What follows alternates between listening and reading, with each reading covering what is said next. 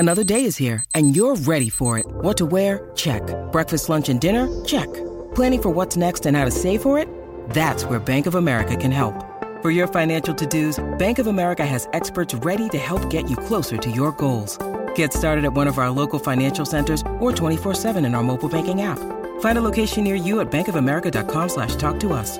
What would you like the power to do?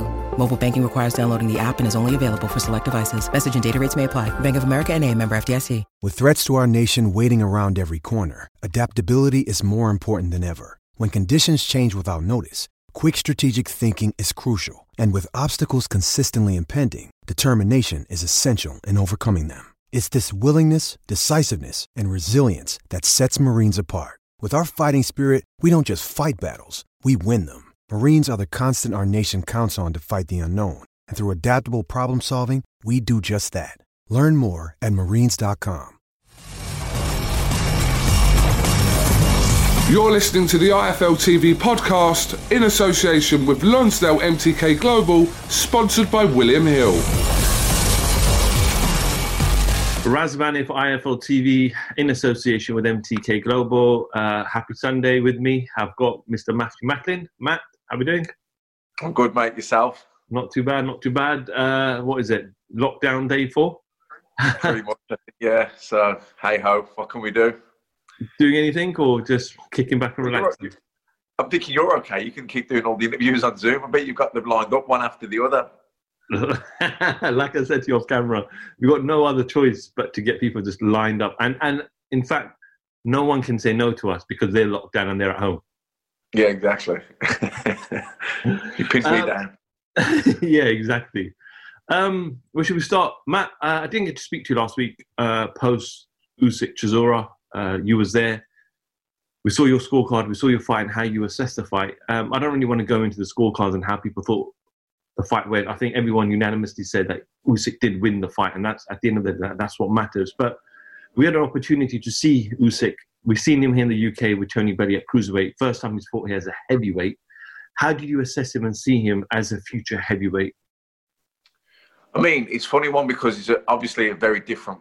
Chisora is a very different fighter to Tony Bellew. Is in, Tony elected to box on the back foot and try and wrong foot Usyk and surprise him with his tactics and made Usyk come forward and reach for him and try to counter him with sharp counters, which are clever tactics.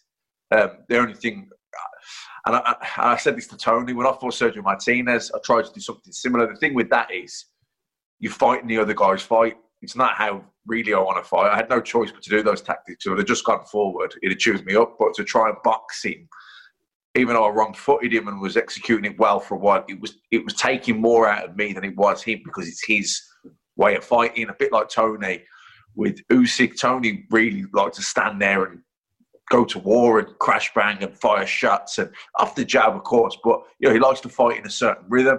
So to stand back and feint and move his head and be patient and keep changing the angle, the concentration taken to box with such discipline, it fatigues you quite quickly. It drains your battery. If you go out there and you throw 100 punches, everyone can see that takes a lot of energy. You just throw 100 punches in a round or power shots. It's obvious that takes a lot of energy. But when you're that focused and you've got to box with that much discipline, you're so concentrated and you're reacting to things and you're feinting, that can fatigue you in a different way. And me and Tony spoke with this. He knows because he's done it, obviously. So we were talking about it. We've seen it with Luke Campbell against Lomachenko. When you're in a fight like that, I think we say, there might look to the casual fan here, it might look like there's not a lot going on, but trust me, there's a lot going on. Because it's the setting traps with your feet, it's the feinting, it's the little steps, that sort of stuff. But Chisora had the physicality, the size, etc., where he was happy to take 5 or 6 just to get close to land one, or even to get close and get into a clinch and rough him up and land these short little clubbing uppercuts, which he did really well and very effectively. A smaller guy that's maybe a natural cruiserweight probably couldn't afford to take 5 or 6 clean shots to get in on top of Usyk because, he'd be on his ass. But someone like Chisora, who's a big lump, natural heavyweight, got a good chin anyway. He could do that. He was able to take that many shots to get in. The fact was, can he do it and sustain it, and how long can he keep that going? But it was interesting because, I think Usyk was a clear winner in a hard fight. He had to work every second of every round. He was under a lot of pressure. He was very uncomfortable in there. But I thought he was a clear winner on the cards. Who else in the heavyweight division fights like Chisora that could execute that kind of style to put him under that kind of pressure? Tyson Fury, 6'9", and he's a master boxer, and he's just probably too big for Usyk. And I don't think Usyk's style would maybe give Fury too many problems because he's not. I don't think he's not going to outbox Fury. But I think Chisora, being the aggressive heavyweight who's good at closing the distance, was able to take a shot to get in and make it physical. That was a bit of a tough style, I think, for Usyk. Maybe not tactically, but the physicalness, the physicality of it. Anthony Joshua, that's a different fight. He's not as much of a out-and-out boxer as Fury, but he's not as aggressive as, say, Chisora. So styles make fights, and I can't even remember the initial question now. I've gone off on a tangent. You answered the question anyway, but I'll move on to the next one, which was a lot of people were critical of Usyk's performance and said they weren't impressed with what they're seeing for him to dominate the heavyweight division. But do we have to have a bit of empathy because it's his first real fight in the heavyweight division? He's going to fill up to the weight eventually, and surely he's only going to get better. Yeah, and there's two people in there. Sometimes when someone loses, it's not what the guy that lost did badly, but it's what the guy who won did well, or whatever, or even if it's you won but you didn't, people are knocking his performance. I thought Chisora made it very difficult for Usyk in there. I don't think that Usyk boxed a bad fight. I thought that Chisora fought a good fight. I thought Chisora was good at closing the distance. We see him go southpaw. When you see Derek Chisora go southpaw and land a double jab, he was good, wasn't he? He'd obviously prepared diligently for the fight, not just physically, but tactically and game plan and everything. And I thought Chisora did a really good job of making it difficult for Usyk.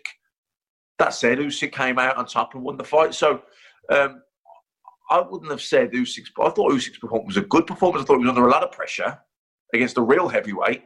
He was meant to feel uncomfortable in there, but ultimately he weathered the storm on those moments. He survived those patches quite well. His head movement, he managed to get, to tuck up.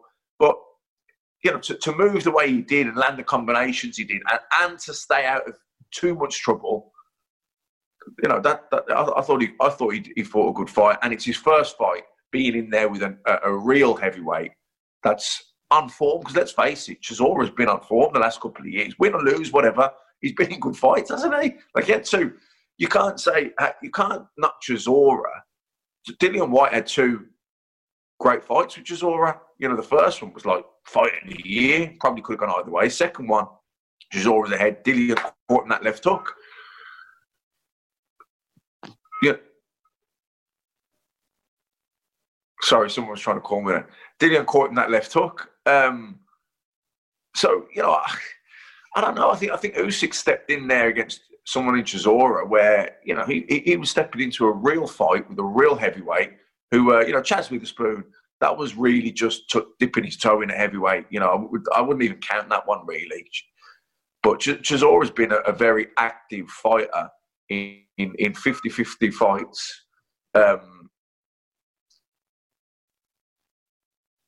Sorry, someone's trying to get through. I should have done it on my iPad. He's been in hard fights. Chisora, he's got a good level of form these last couple of years. So I think it was Usyk. That was a good fight for Usyk. I think it was a good performance. I thought he won well, and it'd be interesting. I think Chisora, Usyk's just got to be careful. I think with the style of fight. I think he probably needs to grow into the heavyweight division a bit more as well. I mean, if Fury and AJ do fight twice next year, which I think that looks quite likely that could happen, then I don't, does he want to fight for the vacant title, or does he want to maybe just have a couple of fights against like Chisora, maybe a Dillian White, maybe a Povetkin, these kind of fights, and grow into the the heavyweight division, or does he see them? Now they're risky fights. So I want to fight for the world title, and does Anthony Joshua vacate, or does he get stripped, and does the WBO title become vacant? I don't know. It's all ifs and buts and maybes, and who knows what way it'll all play out. But he's certainly a welcome addition to the heavyweight division. And I don't think his performance against Chisora was a negative. I thought it was a positive. I think you got to understand, against someone in Derek Chisora, who put him under the amount of pressure, who put him under, and was able to make him feel uncomfortable in there.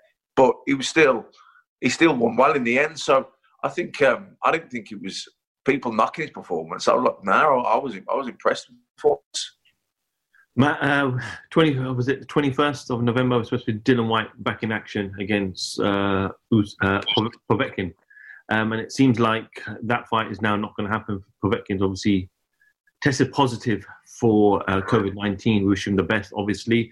But is it a hammer blow for Dylan? Because after that loss, this fight got announced within 10 days, and everyone was initially saying it was too soon for Dylan. But has it done him more good than harm? Yeah, it might not be the worst thing in the world for Dylan, actually, to have the more time. I know he wanted to get back in there. Listen, when you lose a fight, you're hurting. And the only thing initially that obviously time heals, but other than time, the only thing that's going to make that pain go away, to wreck the fight or to get back winning, even if it's not that person, get back winning against somebody and get back on that on track. So, his pride, he wanted to get back in the ring against him ASAP. It was a fight he was winning, and he got caught with a great shot. Maybe he would have got caught with a great shot anyway, but when it did land, it was certainly, against the run of play. Dylan had him down twice the round before. He looked like he was on his way to a win, maybe even a stoppage win. So, he, from his point of view, he just wants to get back in there and get back where he was, which was, on the verge of a world title shot. So, but the fact that it has been delayed probably isn't the worst thing in the world for Dylan, because it does give him more time. Because it was a bad knockout, wasn't it? Let's face it. All right, it wasn't a brutal beating. It was one shot, but he was knocked out. So, look, it's definitely not going to be the worst thing in the world, I don't think. Frustrating for him, maybe, but who knows? Probably, maybe in 6 months from now, he'll be looking back and saying it was a blessing. We saw David Haye come out and said Chisora's ready. He's got no scars, no bruises. Let's make the third fight. It'll be pay-per-view as well. You both will earn a lot of money. But was it wise for him to say, no, I'd rather wait for Povetkin. I want to get that. I want to fix the wrong. Yeah, I mean, from a fan's point of view, I would love to see Chisora and Dillian Whyte 3. I'd love to see Dillian Whyte against Chisora every day of the week, because they are always going to give us an unbelievable fight. Their styles will just always come together, and we are always going to get a great fight. So from a fan's point of view, I'd love to see Whyte Chisora 3. From Dillian's point of view, where he's at, he just the fight he wants is Povetkin. Listen, you could say in hindsight, he shouldn't have took the Povetkin fight. It was mandatory for WBC. He should have just sat on his ranking, but he's never done that. He's always stayed busy. He's always took risky fights. Oscar Rivas, Joseph Parker, Chisora, the second one. He's never just sat there and sat on his ranking, as he's kept busy and took these big fights, and they're pay-per-view fights, so they have to be real fights. Chisora Whyte, I mean, yeah, listen, from Chisora's point of view, he lost, but he didn't get beaten up, did he? It wasn't a brutal fight. He got outpointed. So he probably feels, look, I'm good to go. But from Dillian's point of view, he just wants the Povetkin rematch. He wants to get back to where he was. I don't think he's desperate to fight before Christmas. He was desperate to fight Povetkin before Christmas. That Povetkin fight's not happened. Like we said a bit earlier in the interview, it's probably actually a blessing and give Dillian a bit more time. So, it's always points of views. It's always where are you coming from a fan point of view. I'd love to see Chisora Whyte from Chisora's point of view. Get in there. Let's do the fight. You're fit. You've just done 12 rounds. You're fresh. All you've got to do is have a bit of a shakeout for a few sessions, and you're good to go. From Dillian Whyte's point of view, he doesn't want to do that fight. They were both hard fights the first time. He's in a position now that he's lost. Now he wants to get back in that position. So really, the fight for him is Povetkin. Matt, I know you must have seen the Deontay Wilder video that came out during fight night last week on Saturday during Chisora and Usyk. I'm sure since then you've read and watched a couple of interviews, possibly in quotes. But what are your kind of thoughts and how you analyze Deontay's wording in certain interviews? I haven't seen the whole interview from start to finish. I've seen clips and obviously I've seen chatter and comments on it. I know what got said. I just think to myself, is there nobody close to him that could advise him? This talk about an absolute PR disaster, regardless of what he wants to think or whatever he's saying to himself and within his team. Who has let him say these things publicly? It looks terrible for him, especially, when you say things publicly, they can come back to haunt you. And, I think, people put those clips together where he says, well, he said this, but now he's saying this, and he's just completely contradicting himself. It's a bad look. It's a bad look. And I think in years to come, he'll look back and cringe. I think he really will. He's, look, again, it's back to when you're losing, you're hurting, and everyone deals with that differently. Unfortunately, he's gone into denial mode about a lot of it. I think he can't accept what happened, and he's clutching at straws, looking at things to blame it on. And like I say, from a reputation, PR point of view, it's not a good look at all. We know Tyson Fury is going to fight December 5th in London, making his kind of homecoming here in the UK. We know Anthony Joshua is planned in for next year, 2 fights. Deontay Wilder really doesn't have a lot of places to go. Andy Ruiz, maybe. I'm not really sure where he goes. But some of the things that he said, obviously, stuff like, my water was spiked, blamed his own trainer, a long-term trainer, Mark Breland, for that. Start talking about funerals again and making funeral arrangements and spitting on the tombs. And what is going on in his mind?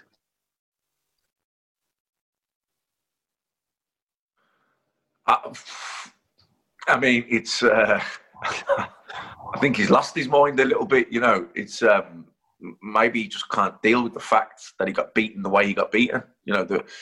Listen, I thought he was lucky to get the draw in the first fight against Tyson Fury by the 2 knockdowns, and even with the 2 knockdowns, I thought he was lucky to get the draw. But in that sense, he got outboxed, but he just got beaten up in the second fight. And he should be thanking Mark Breland for stopping that fight. Mark Breland was a great fighter, a good man, a real boxing man. And he stepped up and stopped the fight. He saw which way it was going. It didn't take rocket science to see which way it was going, but nonetheless, someone has to make a decision. And he made that decision. And because of it, Deontay can recover and live to fight another day. If he'd have stayed in there, he might have got badly knocked out. What excuses would we be having then? It's just... It's a little bit embarrassing for him, really. It's not a little bit. It's really embarrassing for him. In years to come, I think he'll look back and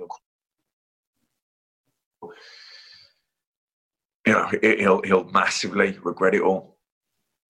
Matt, big news came out this week. We know there was a lawsuit going on in America with Canelo and Golden Boy Promotions and DAZN.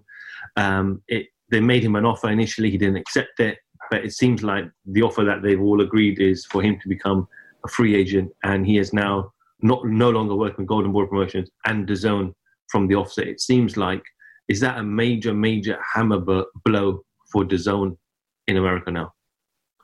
Well, it is really, isn't it? It is in the sense that, they talk about people that can move the needle. Canelo's that guy, isn't he? The number 1 superstar in world boxing.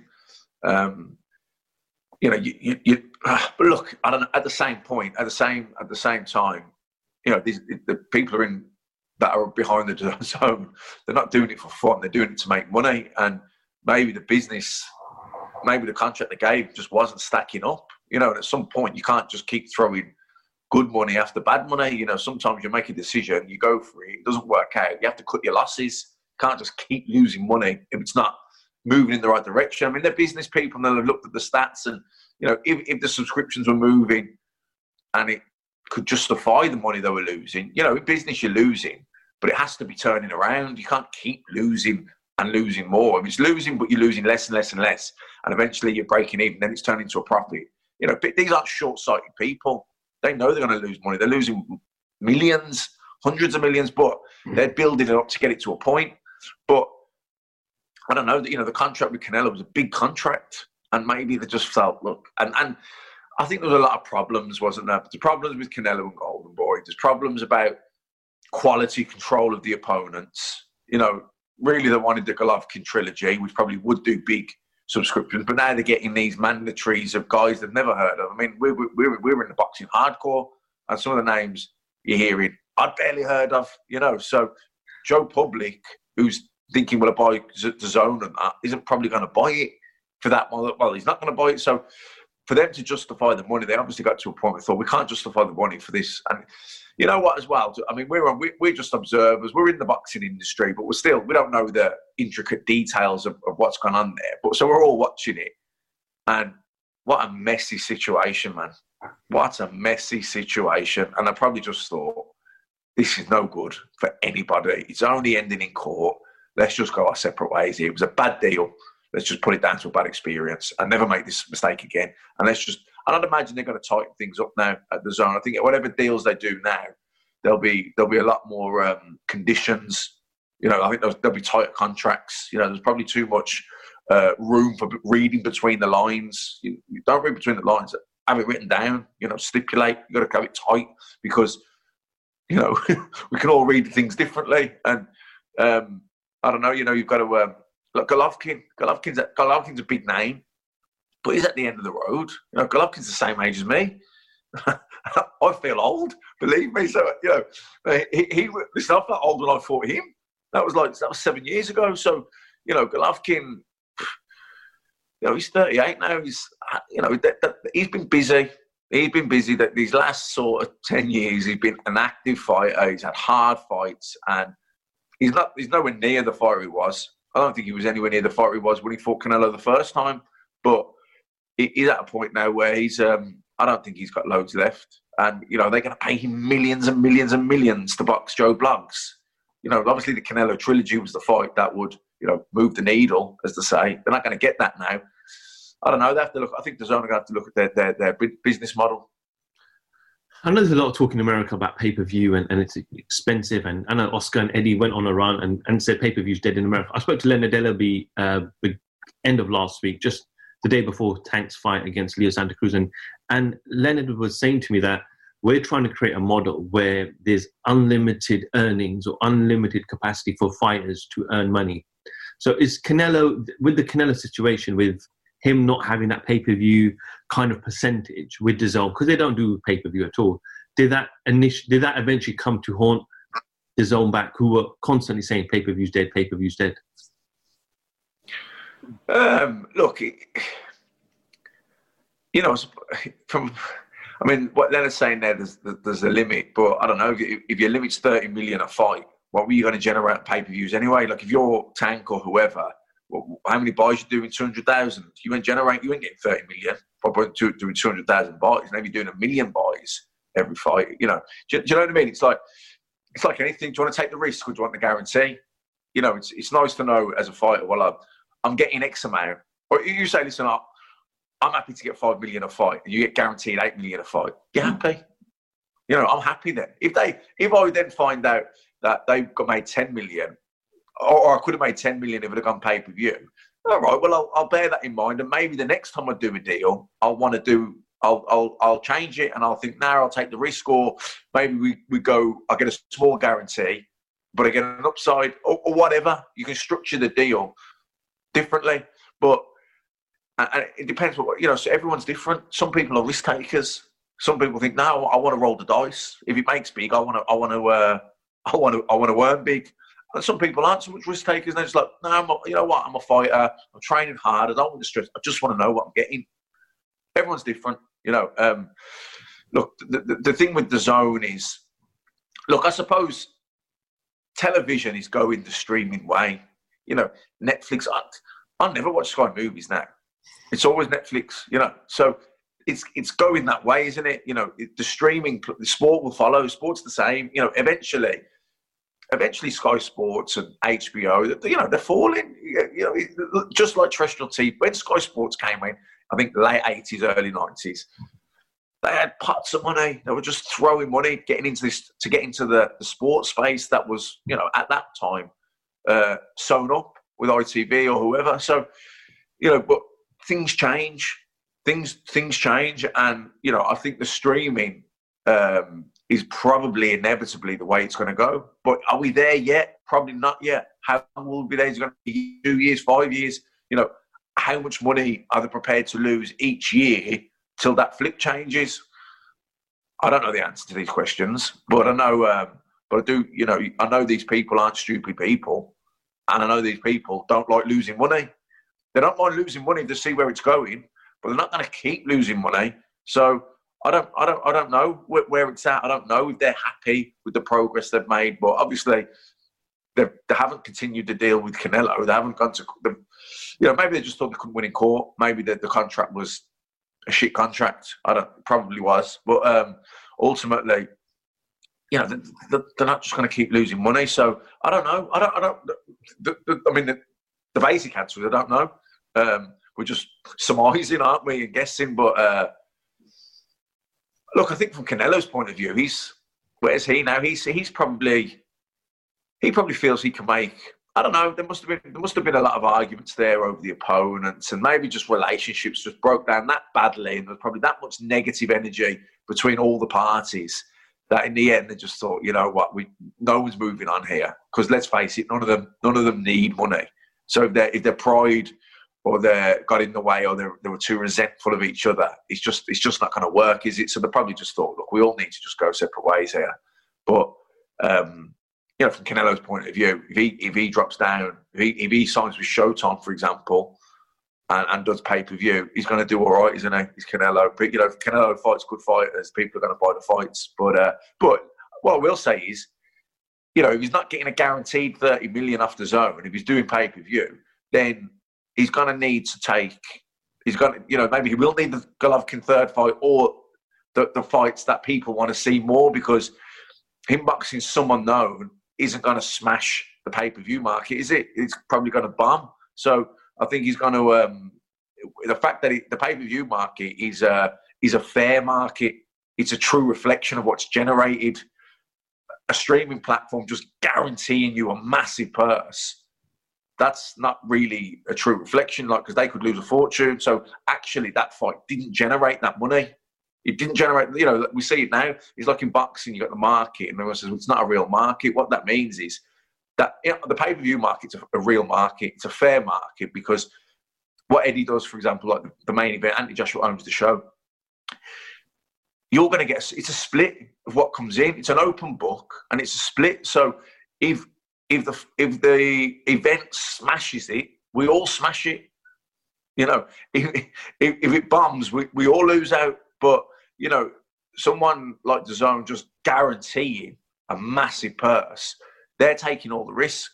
They're probably losing a fortune on these shows. And if they get the right one and it does X amount of subscriptions, then maybe they don't lose so much. And obviously their channel is moving where it needs to go. Matt, just finally going to end with this fight week in America. Going under the radar a little bit. Terence Crawford, Kell Brook next Saturday. Kell posted some pictures over the weekend and does look in phenomenal shape. But it's good looking in shape, but can he last the distance? Can he go 12 rounds in that weight, in that 147 weight that he struggled most of his career? Is this a farewell fight, do you believe? Yeah, I do. In one answer, yes. I think it would have been a great fight a few years ago. I think it would have been a great fight a few years ago. I think Brook can give him problems, and I think he can give him a good fight for a bit. I don't think he can sustain it and beat him over 12 rounds. Kell's a talented fighter. He can punch. He's tricky. Can he do it for 12 hard rounds at welterweight? I don't think so. I mean, listen, I look physically in great shape now, but let me tell you, I'm not. If I was to get in the ring, I'm not in great shape. Posing for a picture in terms of muscle mass and leanness, I'm in great shape. Probably better shape than I was when I was fighting, but not not getting in a ring and fighting, I'm not in good shape. I'm blowing out my ass in about a minute. You know what I mean? It's a different, my heart and lungs, the stamina, reactions, reflexes. They listen, father time. They deteriorate. And Cal went up to middleweight, came back down, struggled badly, had those, there were tough losses. The Golovkin one, he had the eye damage. Then again, the Terence Crawford went welterweight, tough fight, had damaged the other eye. You lose a couple. He's achieved a lot. He's made a lot of money. The tough fights, the losses to come back from at that stage of your career. As you get older, you want other things in life. As you tick boxes and win titles and make money, you become less hungry. Boxing's hard. The young guys that are coming up are fresher, they're hungrier, they want it. You get older, you don't as much. So I don't think that, I think Cal will go in there and probably give it his best, and he might have some success early doors, but I think ultimately he'll get ground down. Okay, Matt, what's the plan for the rest of the day? No idea. Same as every day. If it's dry outside, I'll go for a walk. You're heading down to the bubble this week, I guess, though? I'll probably just be down Saturday, I think. Okay. Yeah, Saturday, just for the fights. But I'm looking forward to them. Listen, the boxing's kept us going during these lockdown periods, man. It's given us something to really look forward to and get stuck into. Matthew Macklin, for IFL TV, thank you very much. Thanks for listening to the IFL TV podcast, sponsored by William Hill, in association with Lonsdale MTK Global. Sports Social Podcast Network.